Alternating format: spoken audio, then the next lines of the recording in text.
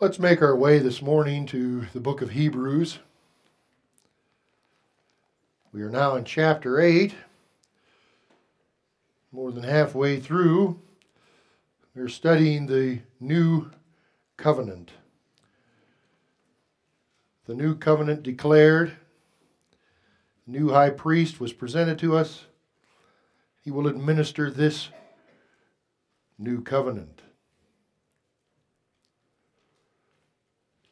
Chapter 8, verse 10. Please follow along as I read. For this is the covenant that I will make with the house of Israel after those days, says the Lord. I will put my laws in their mind and write them on their hearts. And I will be their God, and they shall be my people. None of them shall teach his neighbor, and none his brother, saying, Know the Lord. For all shall know me, from the least of them to the greatest of them. For I will be merciful to their unrighteousness, and their sins and lawless deeds I will remember no more. In that he says, a new covenant he has made the first obsolete. Now what is becoming obsolete and growing old is ready to vanish away. Pray with me this morning, would you? Our Father, as we turn our hearts to you, we ask to be taught of you, to be given your knowledge from you through your word, and in this dynamic that you have proclaimed should be done in your church, the preaching of your word. So from here, in the depths of this preacher, to those who hear in the depths of their heart, we join together now, Lord, asking for your insight, for your sovereign reign over our minds, to learn and know, accept your truths. And in your sovereignty over our hearts, let us live these truths in the full comfort and knowledge of the Lord's declarations. We ask this in Jesus' name. Amen.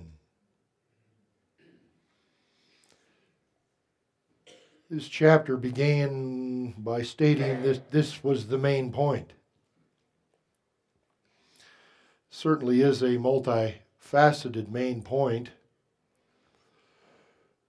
to have such a minister, such a great high priest as Jesus, and such a mediator who mediates a better covenant established on better promises, the sole promises of God. It is indeed a study of the sovereignty of God over man and over his own. The problem with men is the problem with all of us. We don't like being pushed around. Let's all admit it. Can we say out loud, I don't like being pushed around? See, everybody joined me on that one quite willingly. I asked for an amen, and I look out, and they're like, well, not me, man. But I said push around, and you're there, baby. You resonated. You get it. You're on board. I don't like being pushed around. That is, in very few settings, admirable. In this setting, it is the opposite of admirable. It is rebellious. It has to deal with authority. And who gets to move whom? Anyway. Hold your ground, we're told. If you're fighting a war, okay. And your commander says so. But if you're holding your ground against God, you're in a troubling position.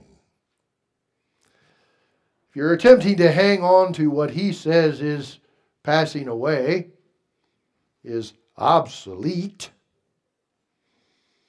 i.e. the Mosaic law, then you fight against God, who by an oath is establishing a new covenant that by its very substance declares the submission of all upon whom it is applied. It is a shame if we are pushed around by something of lesser value to motivate us and thereby ignore the greater value of what should push us around. And purposely I have used a term, push around, that would stir up. I could have said influence. What influences you? And you might have all intellectually ascended, but when I said I don't like being pushed around, boy, there we were. And Israel is the same way. They don't like being pushed around, and once they've got something, they don't want anybody to take that away and replace it with something else without their permission. To include God. Jesus Christ came unto his own, and his own what? Received him not. They refused to be pushed around by the Son of God. To have it marked out that their keeping of the Mosaic law was only external and very few had real faith, and they proved that by hanging the fulfillment of the Mosaic law on a cross.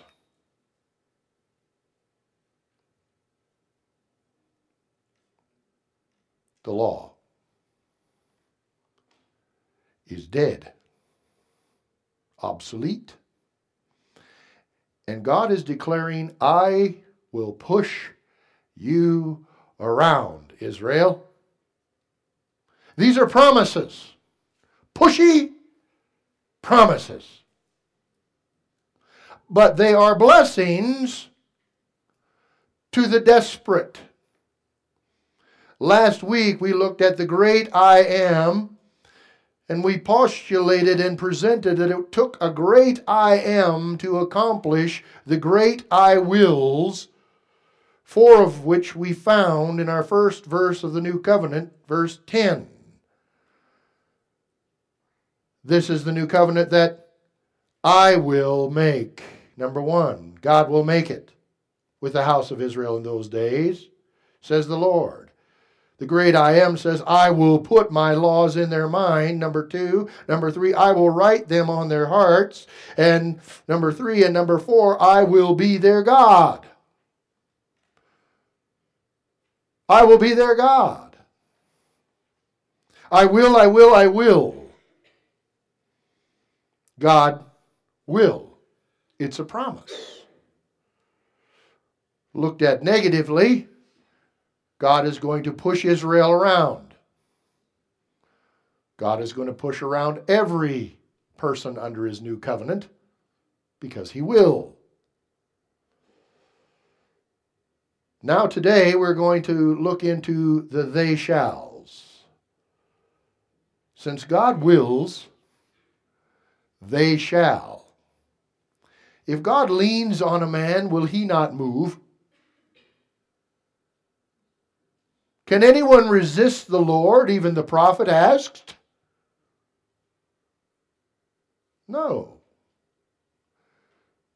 The question is, why would you want to resist the Lord apart from sin?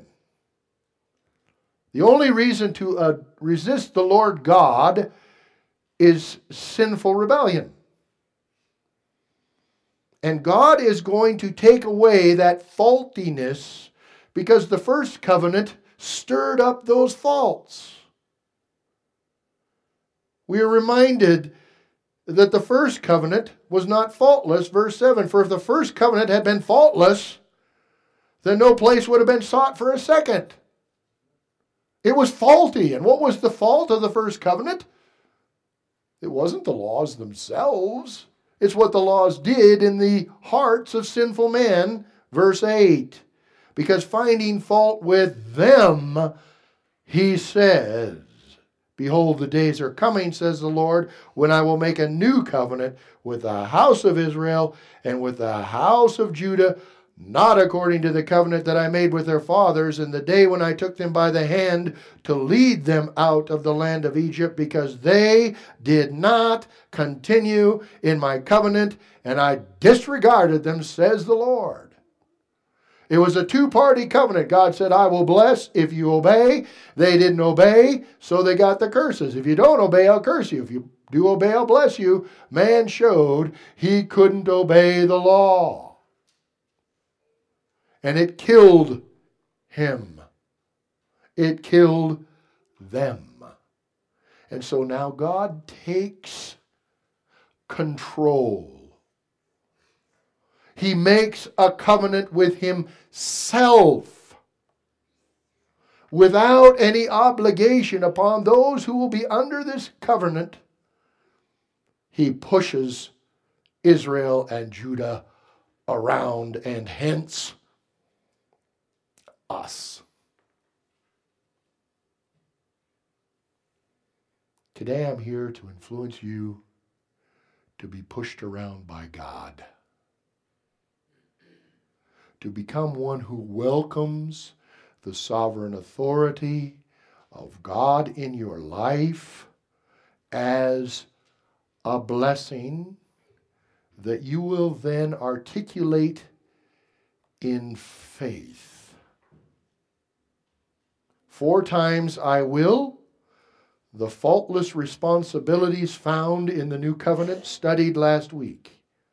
This morning, the faultless restitutions found in the they shalls of the next portion of the new covenant. And by the way, I will not be finished at the end of today. We still have a couple more I wills to follow for next week. I'm taking time with this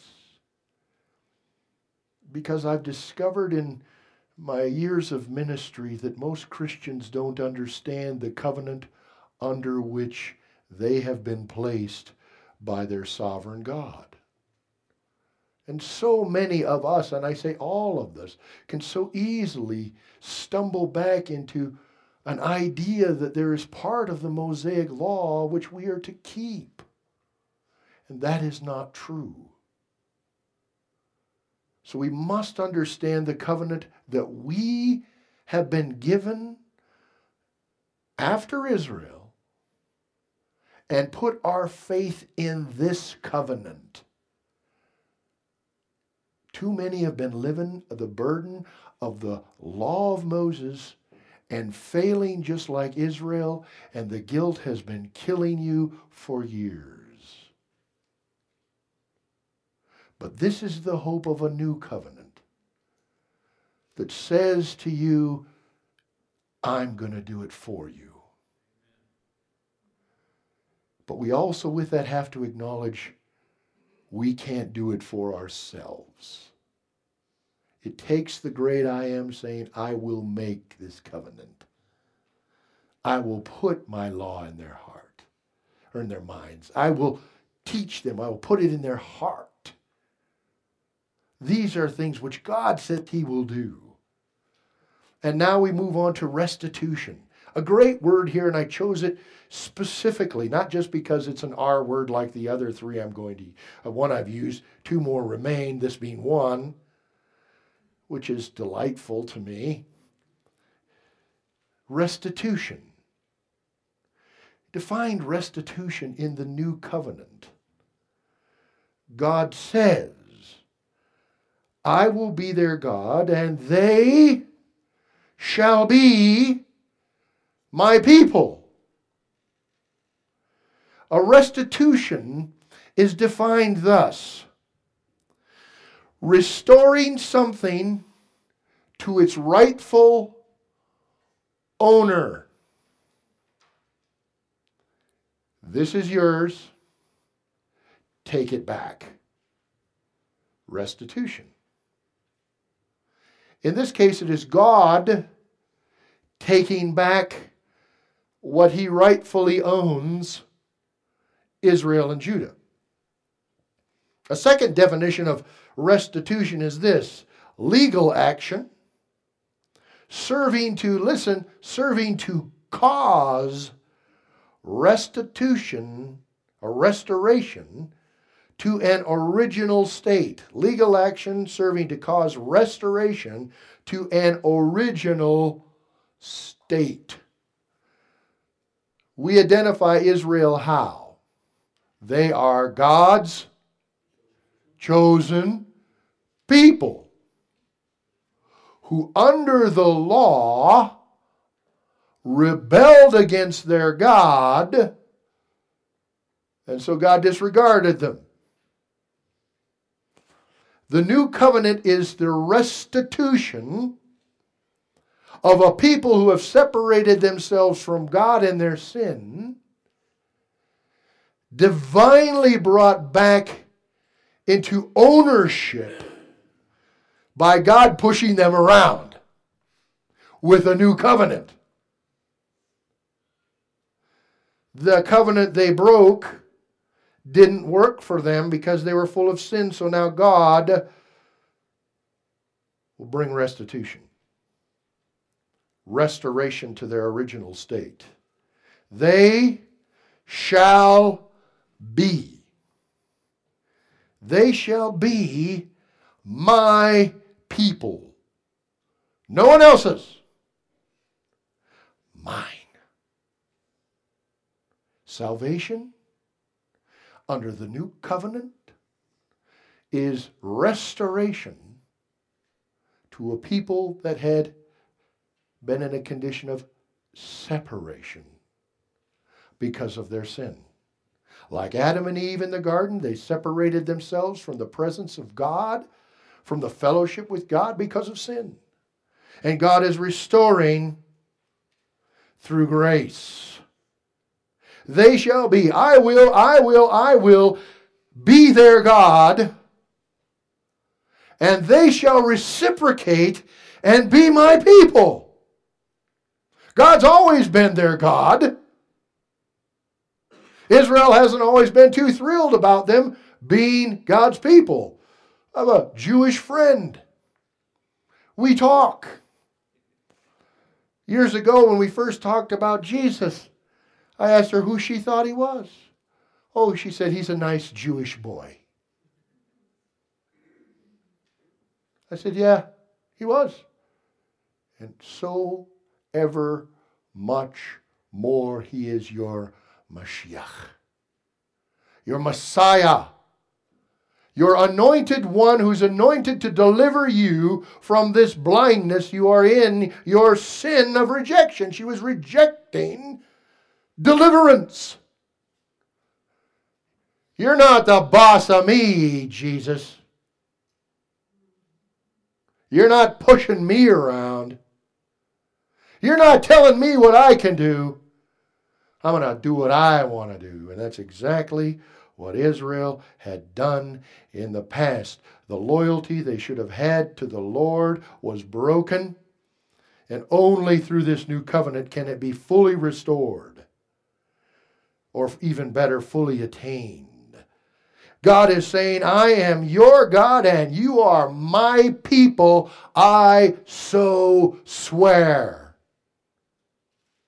Israel had turned from God. You see what? You have two choices in the whole of your life, in the whole of the world. Listen to me. You've got the choice to be pushed around by your sin, and it will rule you. And you will submit to it because it is your sovereign. Or you can turn to God and be ruled by Him. And He will push you around in good directions. He will put your feet on the paths of righteousness. He will cause you to walk in His ways.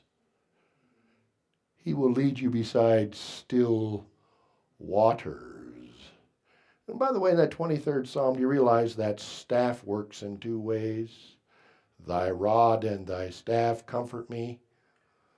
Come here, or kapow. That's really what it is used for in the Stockman sense of the term.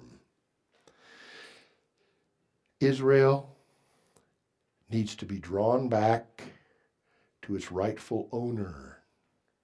There's no better book in the Bible to teach this than Hosea the prophet. God identified Israel as his own.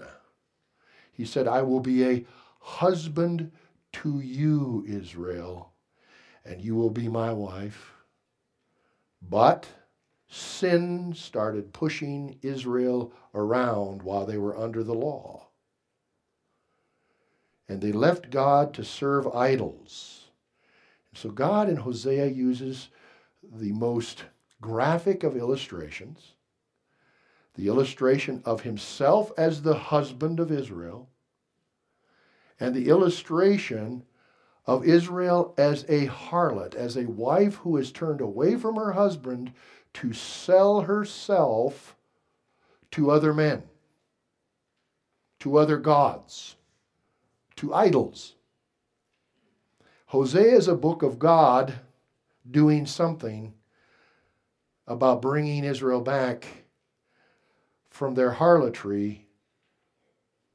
Hosea 1, verse 2. When the Lord began to speak by Hosea, the Lord said to Hosea, listen now, go take yourself a wife of harlotry and children of harlotry, for the land has committed great harlotry by departing from the Lord. So any of you who really want to be one of these prophets of God in the modern age should really ought to read your Bible a little more carefully about what God put the real prophets through in the Old Testament.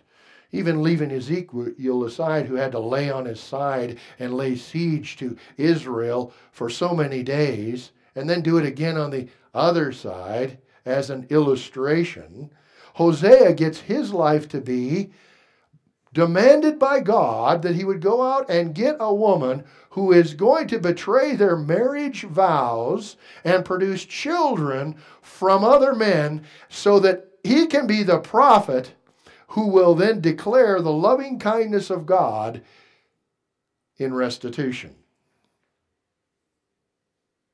Goody. Go. God's pushing him around. Go, marry yourself a wife of harlotry and children of harlotry.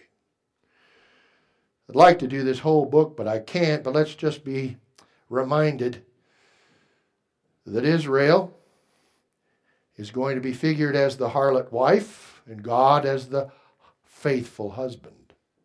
I skip now to Hosea. And in Hosea, the first chapter, again, now just verse 6 as we skip down just a little bit more. So we see, now married, now verse 6, and she conceived again and bore a daughter. Then God said to him, and in every case, these names of these children are going to be used as illustrations of the condition of Israel. And it's meant to be graphic, and here it is. And God said to him, so even God's not going to let him, Hosea, name his own children. God's got a name for them. Talk about being pushed around. So she conceived again and bore a daughter. Then God said to him, to Hosea, call her name Lo Ruhamah. This name means this: for I will no longer have mercy on the house of Israel. That's exactly what the child's name means, no mercy. Many parents name their children Mercy. This is my daughter Mercy. Oh, it's a wonderful name. No, Hosea's daughter's named No Mercy. Here, meet my daughter, No Mercy.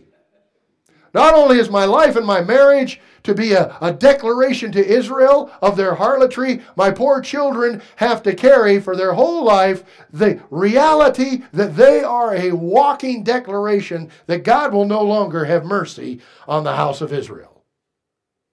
but will utterly take them away, he says. That's not even enough. Skip to verse 9. There's another child on the way.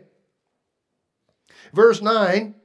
Oh, let's do verse 8. When she had weaned Lo-Ruhamah, she conceived and bore a son. And then God said, call his name Lo-Ami. For you are not my people, and I will not be your God. I think you're probably already making a connection to the new covenant. I will, they shalls, because in the past he didn't and they weren't. Call his name Lo-Ami, which means not my people. So one kid gets to carry no mercy, and the other carries the rejection of God, all of Israel, not my people. Wonderful. This is the result of Israel's harlotry. Skip to chapter 4, if you would. Verse 11. The reality is that sin is pushing Israel around. They want to be like the nations around them. Young people, do you want to be like the kids around you? Tell me, do you? Of course you do. When I was your age, I did too. Kids around you talk a certain way. Kids around you dress a certain way. And if you have horrible parents like I had, your parents won't let you dress like they do because they're Christians. What an oppression you live. What a desperate life. Restricted from all of that wonderment. Yeah, there were fashions in my day, and they were as bad as yours. There were fads in my day, and they were as bad as yours. But guess what? Let me just not camp on you kids. They were even admitting this stuff. Let's go on to middle age. You middle-aged people, you don't want to be like everyone around you, do you? Like all the world that's around you. Want to live in houses like they live, drive cars like they do, have jobs like they are, be free like they are, go wherever they go and add church in on the side? Well, of course not. How about you old people? Oh, no, you're not tested when you're old. When you're old, it's all done, right? Seen our way clear. It's all on easy street from now. Don't they call it the golden years? Somebody lied. They're golden if you walk with the Lord, if you want to be pushed around by the Lord and His law to what is good for you, what protects you, what blesses you. But Israel was dissatisfied with their God as husband. They wanted to do what the world does, and so they went after what the world does, and they became prostitutes. They sold themselves from the hand of God to idols. Listen, Hosea 4 verse 11. Harlotry, wine, and new wine enslave the heart. My people ask counsel from their wooden idols. Oh, tell us what to do. And their staff informs them. This is the divination rod used in the world of pagan soothsaying. For the spirit of harlotry has caused them to stray, and they have played the harlot against their God. They offer sacrifices. Listen, this is what they were doing. They offer sacrifices on the mountains and burn incense on the hills, under oaks, poplars, terebinths, because the shade is good. Therefore your daughters commit harlotry, and the brides commit adultery. If you go after the world is going to suck you into sexual sin. That's why they were under the trees where they worshiped, where they could lay down with their sex partners and produce children to the idols. Now, this might be a hard topic for some of you in church, but that's exactly the warning parents need to give their children today. If you don't realize the paganism of our culture with the LGBTQ agenda, and that's not just enough. There's regular good old sexual sin between a man and a woman, between a boy and a girl, that can still enslave you and still does. Outside of marriage, there shall not be this. If you're pushed around by God. But if you're pushed around by the world, if you're pushed around by the present idol of our day, which must be the most heinous god to have ever walked the earth, and it walks its ways into libraries, and it seduces children at the youngest age, and the parents love it so, and bring them and offer them to these gods. It's in our culture. What are you talking about? And this was Israel being pushed around by idols. And so strong is the push in our culture now that by and large, we as the church have stopped speaking against it. We don't even talk against divorce anymore because that's not the big issue. We don't talk about the adultery that causes divorce because that's not the big issue. We don't even talk about the gay rights. That's not even the big thing. It's gotten so far, we're into transvestitism. That's the issue of the day, and the rest are being laid aside. Tell me this sin isn't pushing on us and pushing us around. Where's the hope? You see, the problem is this, and it was illustrated so clearly by a rock and roll band back in the day, as I'm now allowed to say without telling you what day that was. But Mick Jagger had a band called the Rolling Stones. And they had a hit song. And we still hear it today. It still becomes the bumper rotation in certain shows. I can't get no satisfaction, though I try, and I try, and I try, I can't get no satisfaction. And hey, hey, hey. And I sing it because they sang it. It is the dissatisfaction of sin. It is pursuing the sin of the world like only a rock star can do. Everything, money, fame, the whole works. I can't get no satisfaction, but I try. That's what happened to Israel. They're pushed around with their sin, and they can't get any satisfaction. And the Lord has allowed Israel in the same wise as the rock stars of the earth, and He made them so. This people that came into the land and took them by storm, and Jericho fell, and Ai went down, and Og the king was killed, and they ran the Canaanites out, and they ran the Amalekites out, and they ran the Perizzites out, and they ran all these people out of the land and took the land, and they were living large. They were in prosperity. They were the ones. And they looked at the nations next to them and they said, that looks like fun.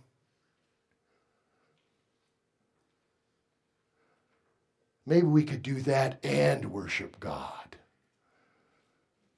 And they tried, and they tried, and they tried.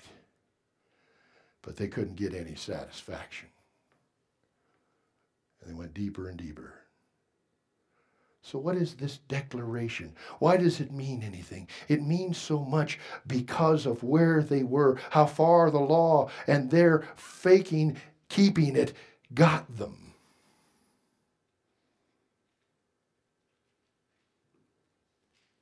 So God comes to the rescue.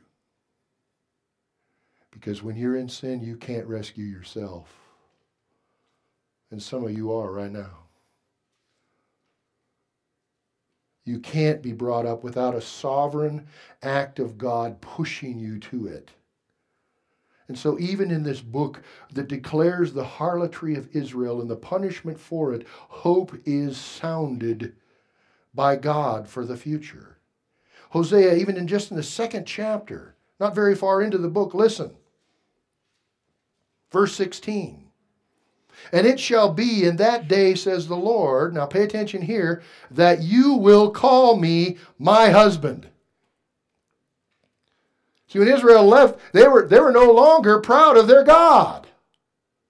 They didn't call God, the Heavenly Father, their husband. He says, says the Lord, that you will call me my husband and no longer call me my master. See, isn't that the problem? God's pushing us around. He's the master, and I don't like it. Or God's my husband, and He protects me, and He provides for me, and He honors me. And I'm so glad to be His wife. You know, we've heard about trophy wives, haven't we? Anyone ever heard about that? I mean, I got one. Do your best.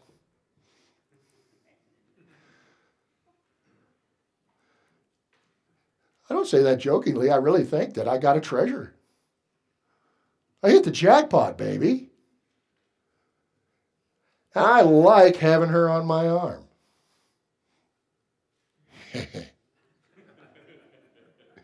Now, I know there's pride in that. Now, I'm working on it.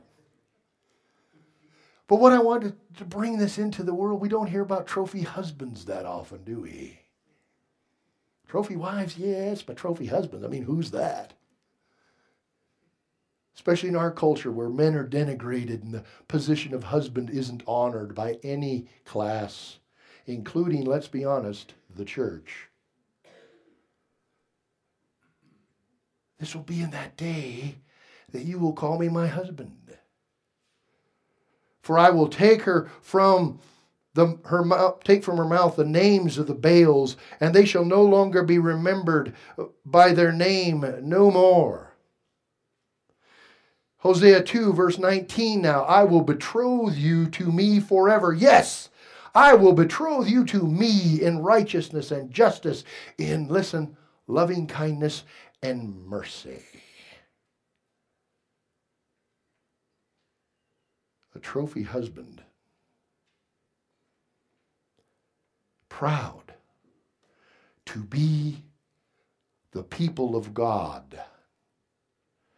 I couldn't help but ask myself this question. Do people know that I am proud of my God? Do people know that that's who I belong to? That my Jesus, the head of the church, of which we are betrothed as the bride of Christ, different from Israel. That's not the same thing. We're the bride of Christ. Israel's the bride of the Father. Do we say in rejoicing, woohoo, this is my God? What kind of God you got? Show me your God. What a wimp. You mean that's how your God takes care of you? Really? He makes you do that? My God gives me an inheritance in heaven forever. What you got?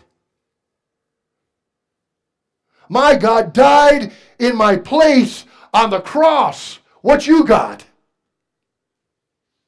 Oh, you're still paying. You're paying your God, aren't you? And you try, and you try, and you try, but you can't get no satisfaction. They shall be my people, and be proud of it. And this state of pride in their Lord God can only come about through the goodness of God. It can only come by the goodness of God. It can't come any other way. Not by the goodness of people, not by the goodness of Israel, not by the goodness of anyone, but by their God. I want you, we study the New Covenant, and we study it so often out of its context in Jeremiah.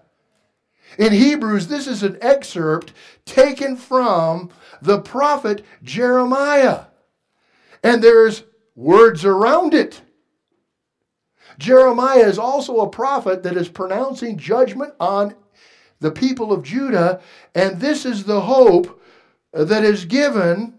Though they must go through their punishment, this is what God will do. The context of the new covenant is this. Jeremiah 31, verse 1. Now I want you to notice the parental aspect now of God with his people. Verse 1, at the same time, says the Lord, I will be the God of all the families of Israel, and they shall be my people. Thus says the Lord, the people who survived the sword found grace in the wilderness. Israel, when I went to give him rest. This is a reference to when they rebelled against God, when he was trying to give them the promised land, and they kept rebelling against him, and they listened to 10 spies rather than the 2 good spies. They listened to the 10 spies and said, they're too big. We can't do it. Our God can't win. And isn't that just like us in the church today? So they had to wander for 40 years, and those that didn't die during that time or by the sword and survived found grace in the wilderness. Verse 3 now, the Lord has appeared to me of old saying, this is a wonderful verse. The Lord has appeared of old to me saying, yes, I have loved you, listen, with an everlasting love. Therefore in loving kindness I have drawn you. Again, I will build you, and you shall be rebuilt. O Virgin of Israel, you shall again be adorned with your tambourines. You shall go forth in the dances of those who rejoice. Do you see what he's saying? Even to the harlot of Israel who sold herself off. See, this ain't only happened spiritually. Israel, who has made herself a prostitute, is now going to regain her virginity status. That can only happen here with God, so that you dance again like the young maidens in the promise of your betrothal and everlasting love.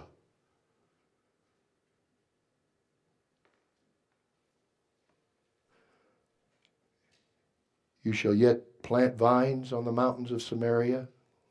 The planters shall plant and eat them as ordinary food. For there shall be a day when the watchman will cry on Mount Ephraim, arise, let us go up to Zion, to the Lord our God. They'll be proud of their husband, of their God. Skipping now down to verse 9, Jeremiah 31:9, they shall come with weeping and with supplications. I will lead them. I will listen. I will cause them to walk by the rivers of water in a straight way in which they shall not stumble. Why? For I am a father to Israel, and Ephraim is my firstborn. Ephraim is another name for Israel. I'll cause them. I'll push them into line and bless them. Verse 10, hear the word of the Lord, O nations, and declare it in the isles afar off, and say, he who scattered Israel will gather him. Why is Israel scattered? God scattered them. But he will gather Israel and keep him as a shepherd does his flock. Now I want you to listen to the goodness of God. And I will satiate, verse 14, and I will satiate the souls of the priest with abundance. And my people, listen, shall be satisfied with my goodness, says the Lord. You know what it means to be saved completely? It means to be satisfied with the goodness of the Lord, and the sin of the world and the sin of the idols no longer has pull on you. They'll be proud of their God, no longer looking for satisfaction with the rest of the world. They will have, and they will have, and they will have satisfaction. They will be my people. And they shall know, the second, they shall know. Back in Hebrews chapter 8 now again, verse 11, none of them shall teach his neighbor and none his brother, saying, know the Lord. For all shall know me, from the least of them to the greatest of them. For all shall know me, from the least of them to the greatest. All shall know me. Today we still ask, do you know the Lord? And even more so, we should ask, does the Lord know you? But when we use this term in the Hebrew, and we bring it even into the New Covenant Greek, I want to present to you that these are covenantal language phraseologies and covenantal words. In the Hebrew, this idea of to know brings with it the idea of to make a covenant and to keep it, to make a covenant agreement, a promise, and to be known as one who promises and one who keeps promises. Let me just outline this quickly, taking you on a trip through some scripture. You can turn there if you like, but you better be fast. Genesis 4:1. Now Adam knew Eve. This is the covenant of marriage, of knowing both intimately and covenantally to the production of children, but it is to know in the covenantal understanding. Now Adam knew Eve his wife, and she conceived and bore Cain and said, I have acquired, listen, a man from the Lord. Where'd the man come from? From the Lord. Don't have time to get into that, just think on it. Deuteronomy 9:24, the knowing as covenant. God says, you have been rebellious against the Lord from the day that I knew you, speaking to Israel. I knew you, I covenanted with you. When he called out Abraham and Ur of the Chaldees and said, come, I will make you a people. In Deuteronomy 34:10, covenant again, but since then there's not arisen in Israel a prophet like Moses, listen, whom the Lord knew face to face. A covenant man, a known man. 2 Samuel 5 of David in covenant with the Lord, verse 12. So David knew the Lord had established him as king over Israel, and he had exalted his kingdom for the sake of his people Israel. The Lord knew David, the Lord called David, and David knew the Lord in covenant fashion. Jeremiah 1:5, even from before birth, God's knowing of Jeremiah the prophet. Listen, before I formed you, God said to Jeremiah, before I formed you in the womb, I knew you. Does he just mean he knew of him? No, he knows of everybody. But he knows Jeremiah how? In a covenant way, this covenant way. Before you were born, I sanctified you. I set you apart for me. I ordained you a prophet to the nations. So, here's some free news. Life begins when God says it begins. Even in the womb, he can covenantally know the child. Enough said, I must move. In Matthew 7:23, we realize that to be in covenant relationship with God is very important. And then I will declare to them, says Jesus, I never knew you. Doesn't mean he never knew who they were. He never knew them in the covenant sense of salvation. Depart from me, I never knew you. Depart from me, you who practice lawlessness. So what's going on here? They shall know me, from the least of them to the greatest. God's pushing those whom he will to him.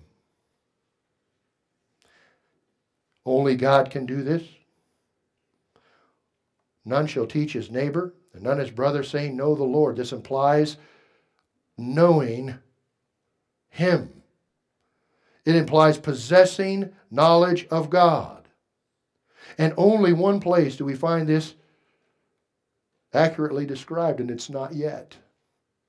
But Pastor, you said we're new covenant people. Yes, and I'm not done yet. I'll get there. Right now we're just speaking for Israel. Matthew 13:45 through 46, Jesus says, speaking of kingdom, the kingdom of heaven. He says, again, the kingdom of heaven is like a merchant seeking beautiful pearls, who when he had found one pearl of great price, went and sold all that he had and bought it.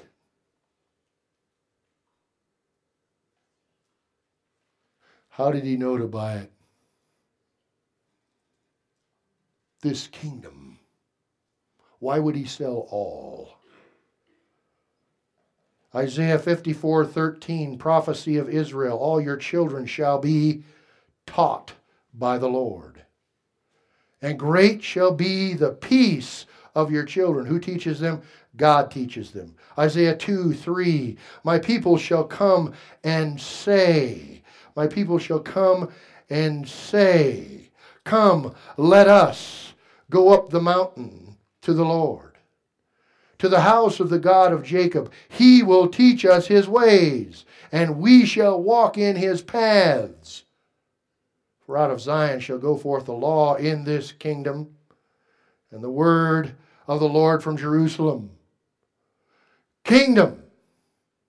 Illustrated in Isaiah 11:8, the nursing child shall play by the cobra's hole. And isn't that the part that we like to play around with and talk about? You know, lions laying down with lambs. And here, a child laying down by a cobra's hole. Ain't that cool? Yeah, but it isn't that big a deal. It's in the Bible. We're to be looking at it as a glorious thing. Even this, the weaned child shall put his hand in the viper's den. The protective hand of God in the kingdom. Reversing the curse to quite a degree. But listen to verse 9, Isaiah 11. They shall not hurt nor destroy in all my holy mountain. Listen, for the earth shall be full of the knowledge of the Lord. Why? Because he's there. He's to be seen. He's to be known. He's being proclaimed. He is teaching the people.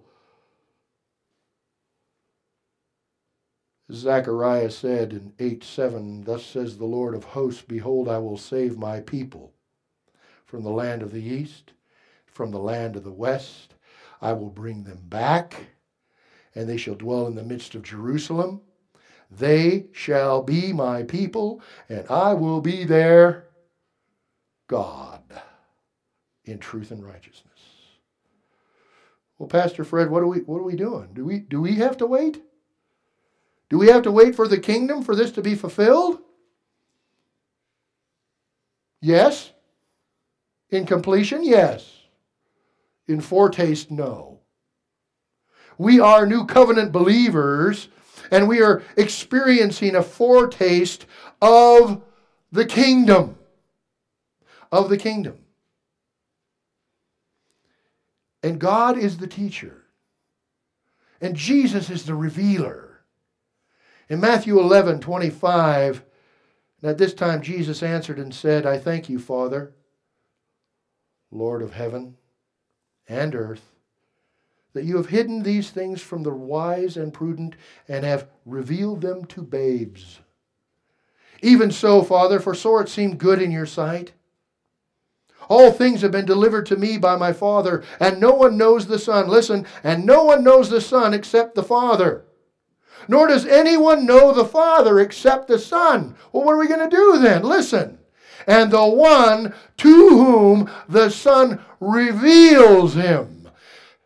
God, the Son, will push you into the knowledge of God, the Father, as he wills, and that happened to every one of you who believed. You didn't look for him. You weren't searching for him. You couldn't find him. You were at a loss. You were dead in trespasses and sins. You were a harlot like Israel, even if you were trying to keep the law, and he showed you the Father. And all of a sudden, blessing came. Nor does anyone know the Father except the Son, and the one to whom the Son wills to reveal him. Listen, come to me. Come to me, all you who are labor and are heavy laden, and I will give you rest. Are you tired of sinning? Please raise your hand. Is your sin all gone right now? No, but it's covered right now.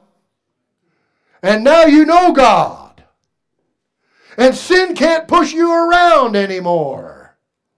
You are dead to sin and alive to Christ. But he says, come to me, all you who labor and are heavy laden, and I will give you rest. Rest from being pushed around by sin. Take my yoke upon you, listen, and learn from me. We are a foretaste of the learning. We get to go to church. We get to learn about Jesus and God and His Word. We get to proclaim Him in the world until kingdom comes. That yoke is a yoke. It's work. It's easy. My burden is light. But Christian, we do have to pick it up and put our neck in the yoke. He's pushing us. Start moving. 1 John 5, we know that we are of God. Verse 19. Oh, do we? Yes. We know that we are of God. The whole world lies under the sway of the wicked one. They can't get no satisfaction. They're being pushed around by sin. And we know that the Son of God has come and has given us an understanding. He's given us an understanding that we may know Him. We have a foretaste of kingdom glory and knowledge now. We know Him who is true. And we are in Him who is true. In His Son Jesus Christ, this is the true God and eternal life. Eternal life isn't perfectly keeping the law of Moses. Can I use a sound effect? That's wrong. It is believing this is true. We know Him. He's made Himself known. How do I even want to do this stuff? And know Him more. It's because God has made Him known. And what is true is the faith that God is true, and that is eternal life. Not that you're true, but that He is. And even after kingdom, there's more promise to be fulfilled. And here it is. Revelation 21:2, then I, John, saw the holy city, New Jerusalem, coming down out of heaven from God, prepared as a bride, adorned for her husband. And I heard a loud voice from heaven saying, behold, the tabernacle of God is with men, and He will dwell with them, and they shall be His people. God Himself will be with them and be their God. And God will wipe away every tear from their eyes. And there shall be no more death, nor sorrow, nor crying. There shall be no more pain, for the former things have passed away. Do you believe that? Because it's covenant promise. God has taught you. You're His. And He's our God. Let's be proud of it. Let's pray. Hear us, O Lord God. We, the sheep of your pasture, we, Lord Jesus, who are led by you in your headship of the church, that our faith be a new covenant faith, a faith devoid of ourselves, but confident in the I wills of God and the they shalls that we are part of. O Lord God, we trust in you, for you have called us, and through your Son's blood you have saved us. And by the Spirit indwelled in us, you have guaranteed us and are sanctifying us unto that day when even your people Israel cry out, you are our God, and we are your people. In Jesus' name, we look forward to the fulfillment of this promise. By Jesus' name, we claim this truth. Everybody join me in saying, Amen.